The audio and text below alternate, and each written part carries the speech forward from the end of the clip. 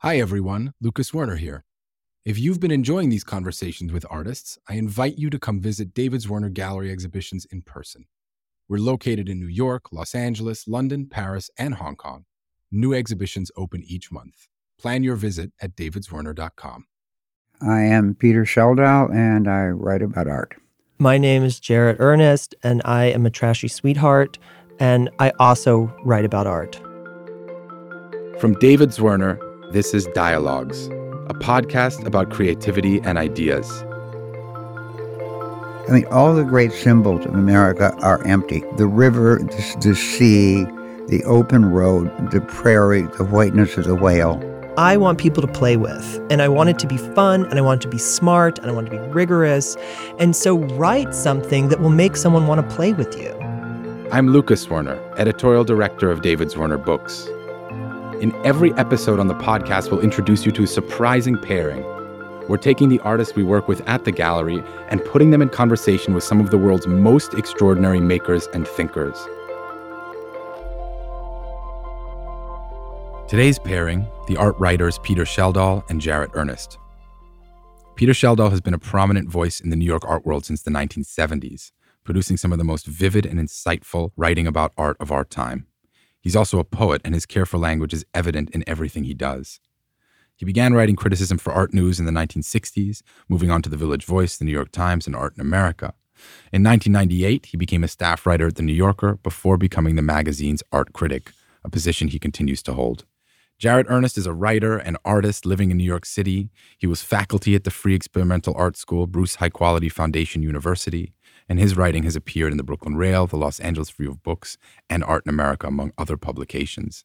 Jarrett's also a close friend of mine. He and I edited a book recently together, and he's now in the process of editing a book of Peter's writing. We started the conversation talking about the single moment that sent Peter on his path to writing and thinking about art. He was in his 20s and hitchhiking in Italy, where he met up with a friend, the American poet and artist George Schneemann, who was living in Tuscany at the time. George took Peter on a special tour of the frescoes of the great Renaissance painter Piero della Francesca. He took me on the Piero tour in the back of his Vespa, which is Arezzo di San Sepolcro. And but in between, there's this little town called Monterchi, which it's in a museum now, but then it was in its original location, which was in a cemetery chapel about the size of a tool shed, a fresco of the pregnant Madonna del Parto, a very unusual subject.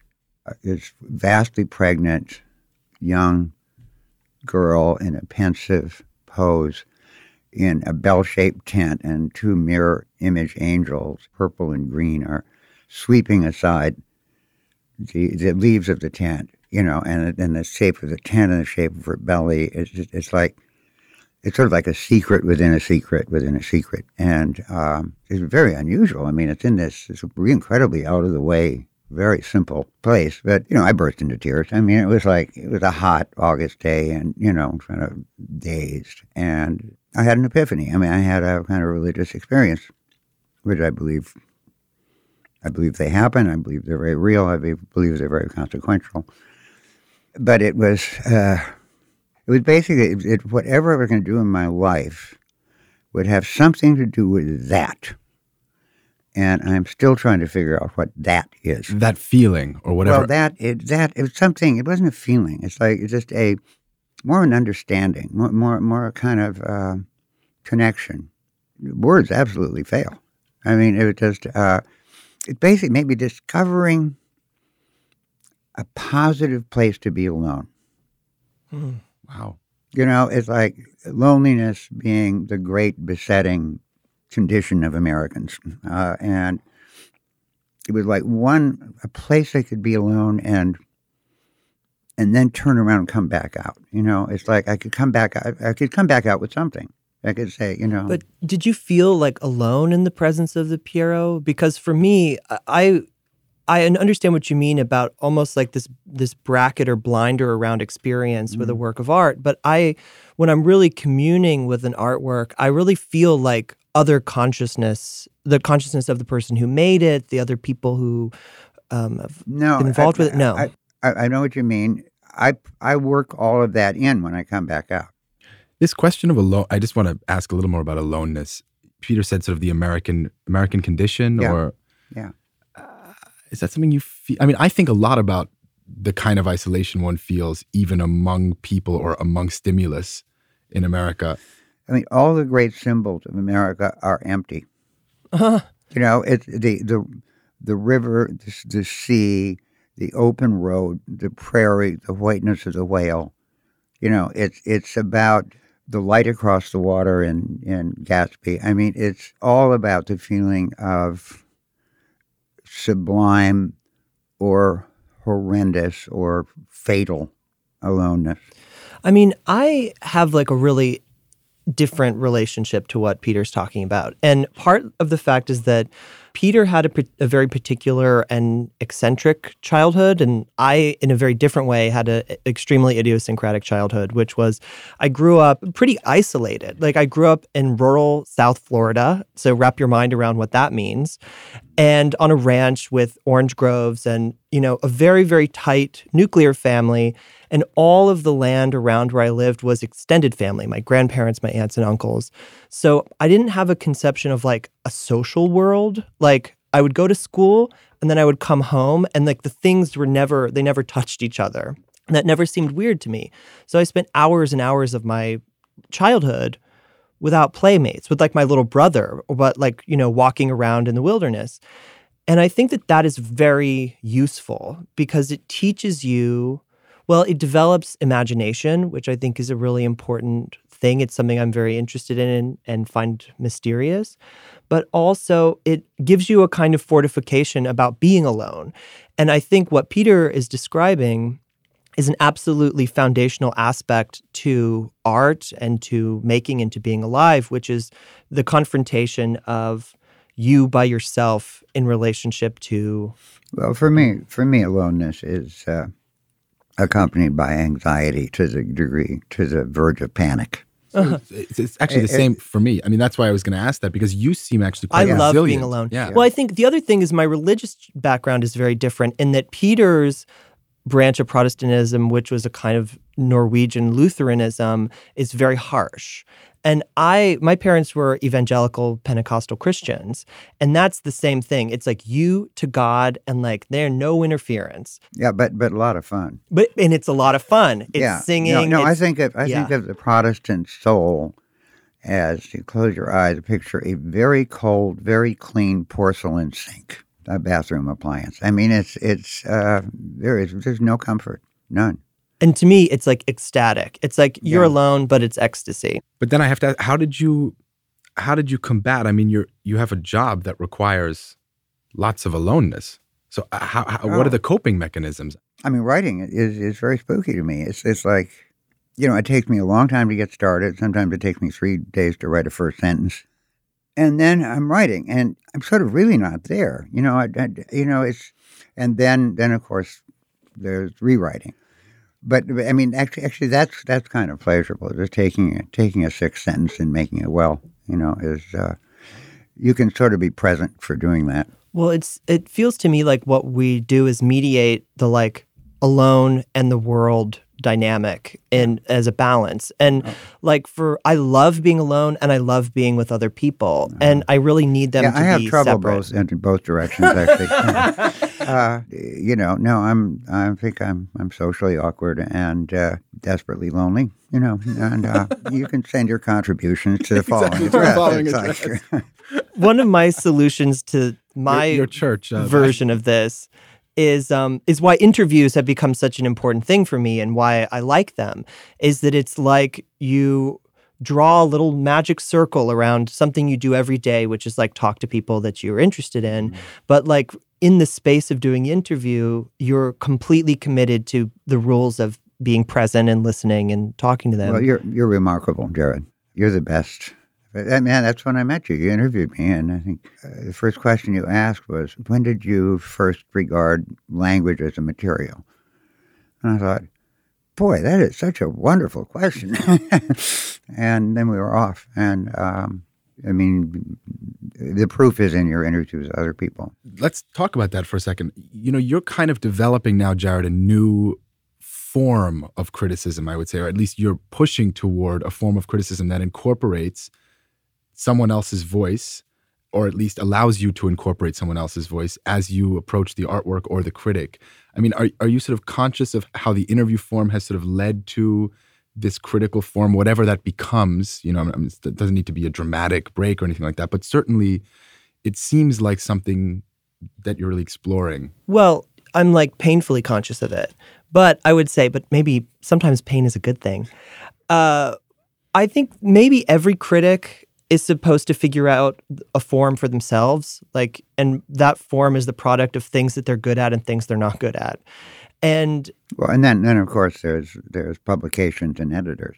Oh, right. Well, that's a big problem too. Well, it's not a problem. It's the condition. You know, it's what makes it a vocation. I needed discipline. I mean, I had a sort of wild imagination and musical sense of language. But I like to say that, you know, when I was working on like small city daily papers in my early 20s, it was the old copy editors, these fat, burned out, drunk, copy editors around the city desk with chomping cigars. I learned more in a day from those guys than, the Iowa Writers Workshop could have taught me. And it was exactly what I needed.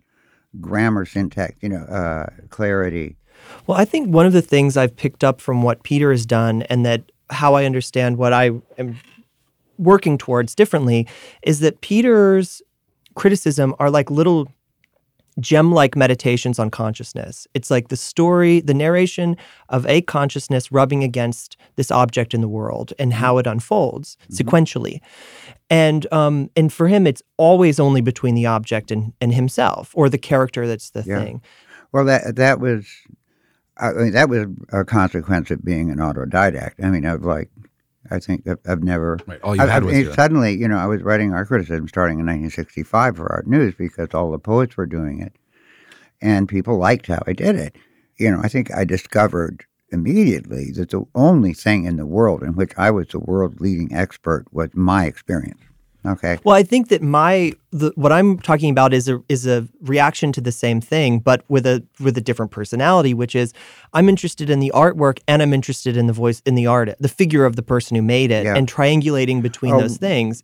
And that's the same impulse of autodidacticism, where you're like, all right, you made this thing, I can talk to you, and I can look at that, and I want to modulate them. It basically, I think it always involves a projection. That's why it seems like a story. I mean, it's, I want to be inside the artist.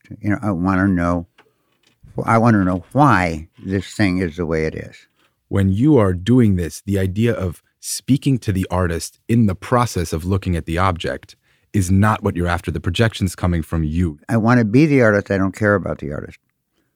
It's like I'm writing for the reader. But you're kind of taking the voice and bringing it into your exploration of the work sometimes, not all the time.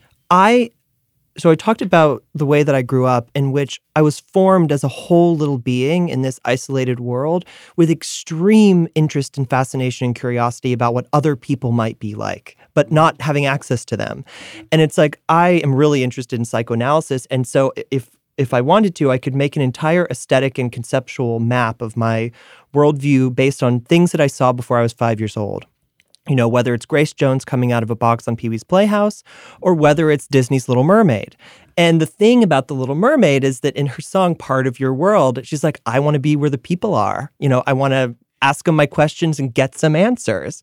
And that was really something, as like a little gay boy in Southern Florida, was like my raison, like I'm going to do that. And part of it had to do with like this fantasy of going to a place where people were interesting and wanting to know what they were like. But it also sounds like, Peter, you're coming from language first. Like you discovered an affinity for visual objects and for art, but that really came after your initial interest in language. I stumbled upon a career, yeah. And you, in a way, seems like your early experiences, those are visual experiences, a sort of intense relationship to something that you're seeing. Visual and tactile. My dad says that he didn't say this, but growing up, I always heard that I was going to have lost one of my hands by the time I was 30 because that I touched too many things. And I'm just past that mark. I have both of my hands. It was my 30th birthday. I called my dad and was like, hey, by the way, I have both my hands. And he's like, what are you talking about? But it was always sensual, very intense, haptic, and visual. And I followed that, because it was what I felt was alive. And then the language thing, I always was a big reader and always read incessantly, but I really have been kind of dragging myself up into the temple of language much after the fact. I guess, though, Peter, you're also very sensory, and can't really forget that. I'm reminded of reading your account of Las Meninas, the painting by Velázquez at the Prado. We don't have the picture here, but it's a painting of the 17th century court painting of members of the royal court and their servants. And you really describe in detail the kind of play of eyes, the intensity of looking at that painting and the feelings it produced in you. I was absolutely fixated. And I became obsessed with looking at these people faster than they could look at me.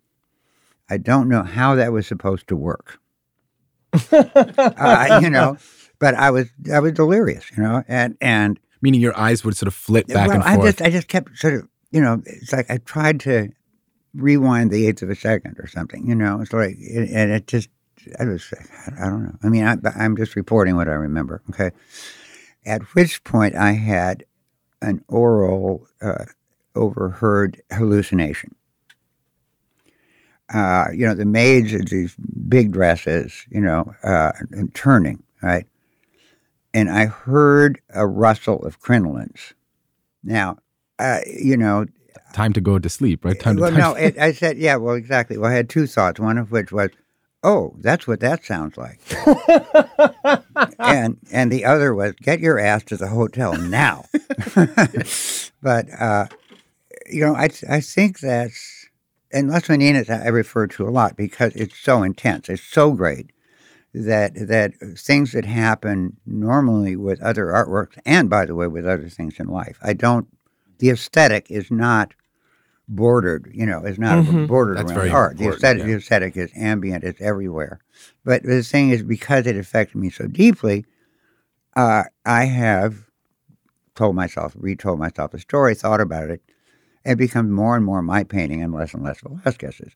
So suddenly it's back to being a dirty piece of cloth, and as soon as I'm out, my experience starts to deflect from the reality, and which happens, by the way, I think in absolutely everything in life. Memory is utterly fallible, and in this case, it's just dramatized by the intensity of that work. I love that story. And one of the things that I think we talk about a lot, or both interested in, is paying attention to all of the reactions and feelings and the way that they shift through time. Some of the most interesting art experiences that I've had happened with an immediate feeling of absolute physical revulsion. Oh, yeah. Where I thought, this is terrible. Well, I think that is physiologically inevitable and healthy. And somebody who sees something new and immediately likes it is lying. But it was like, I definitely remember when I was in high school, I was painting every day, like hours and hours every day. And I had a book on contemporary art. And I remember going through it and seeing a picture of a Paul McCarthy installation and wanting to throw up, just being horrified. I would be there with Paul McCarthy right now, actually. And you don't even have to be Freud. I took a gold spray paint can and spray painted it out of my book because for sublimation. And but then I became obsessed. I thought about it a lot, and I think the perversion of it, the darkness of it, really I felt identified. Everything else, you read a book, you see a play, you see a movie, you see a dance, listen to music. It all requires time, and you have to remember. You have to piece it together from memory. You do that with art, but you go back and look. You can check it, bring it more and more in sync with what is actually there. One of the experiences that I had like that was really important to me, that opened up, it kind of contracted and expanded time, was I became obsessed with color and the problems of color, largely because it seemed like a foundational philosophical and experiential thing that no one was in control of, so that I couldn't, you could get to the top of the discourse pretty fast because there's not very much, you only get so far. And it's, so a friend of mine, Elisa Yascavage, the painter, is like a color obsessed in the history of color and how it works. And so I was talking with her a lot, and I was like, I want you to teach me everything you know about color. And Lisa was like, you want a challenge? Like, we'll go there. Like, you have to go look at these paintings and just look at them until you figure something out about the color. So one of those paintings was a Van Gogh painting in the Lehman collection of a baby. And the first impression of that painting is like, what the fuck? Like, this is a little ugly alien. Why? There's a lot of why, where I was like, and I looked at it, and the colors on the face are so strange. They're kind of muddy greens and ochres and like a pink, and the background is this insane yellow. And you think, what is this? And the more you look at it, there becomes a moment, okay, you look at how he made it, you look at how the colors are relating to each other. And then I had a moment where suddenly it snapped into the correct light relationships that created a color, that created a feeling, but that was all utterly plausible. It almost felt like naturalism in a way that you would never have expected on approaching it. Well, that's incredible about Van Gogh. I mean, it's like no matter how thick and swirly the paint, it just feels like a picture of something. And like, so suddenly I was sitting there and really overwhelmed with the emotion of this man confronting this baby. And you just know that he's thinking, this baby doesn't know what the fuck it's in for in this world. It just came into this world, and there's beautiful things and there is horror. And it doesn't even know. Like, I think that... Yeah. It was like such a deep feeling of communication that I was having through looking at color and just what was there. And it became like a really important painting for me. Also because it seems on first glance so unimportant. But something that both of you have done now, you did it with Las Meninas and you just did it with the Van Gogh, is construct a narrative around a static object, right? And so one thing that I think people don't think about when they think about criticism or when they think about great artwork is that it actually, part of what defines it as good is that it opens itself up to the possibility of constructing a narrative around it. Well, bad art has a very short track. I mean, really, in a way, when I, as a critic, I walk in, I'm trying to exhaust and deconstruct and dismiss the artwork, and most artwork makes that very easy. Have you undergone a change that has radically refigured how you've looked at an artwork? Meaning you saw it and reacted one way and you changed so much that in fact, when you saw it again, it had a completely different effect on you. Well, sure. I mean, my constant case is Philip Guston, when he started doing the cartoony paintings. I had, in the 60s, I absolutely revered him for this super refined, anxious abstraction, it just seemed, to me, it was like the absolute peak of sensibility that I could imagine for myself. And suddenly there's a Ku Klux Klan, and I was horrified. I hated it. And I maintained that for quite a while, for like a decade, even as painter friends of mine said, "You're crazy, these are great." And finally, I think, one night, maybe in my sleep, I just woke up and said, duh, I think that I've noticed shifts in like the things that I want to look at. Like there was a period where like I would just breeze by still lifes in a where I was like, stuff, good example. Stuff on a table. I don't want to look at stuff on a table. And then there became a period where I found a kind of atmosphere emotionally and a space for thinking in still life painting that became very important to me. And it helped me understand something foundational about what painting is, like really what a painting is. And I'm not talking about looking at like Cézanne still lifes. I'm talking about, Chardin, Zoubrant, but like down the line, what it means, or Morandi, what it means to... Yeah. Well, Morandi is fabulous. I mean, he's, it's like he never gets it. He knows what it is. It's like, but he's not trying to paint what's there. He knows that. He wants to paint where it is. Metaphysically cannot be done. But the intensity of it and the consistency of it would just about break your heart. If you guys each had a piece of advice to give to someone who wanted to write today, maybe a young person, what would that be? What advice would you give to, say, a young art critic today? So I started writing because I had a teacher in art school that was a poet named Bill Berkson, and I was being a total brat, and he kind of liked it, and he would just give me books to read. Oh, here's Auden's The Dyer's Hand, casually, just pick this up for you.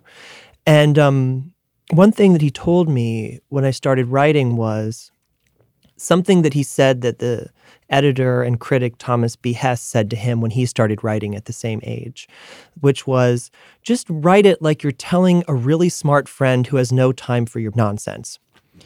And I thought... Well, Thomas B. Hess actually told me, my first thing I heard before I was an art critic was, in 1965 I was back in New York, on the Lower East Side, and all the poetry and art criticism, and I needed to write, so I called Art News, which everybody wrote for then, and I got on the line and tried to sort of stammered about why I, knew the job. And he said, listen, never mind all that.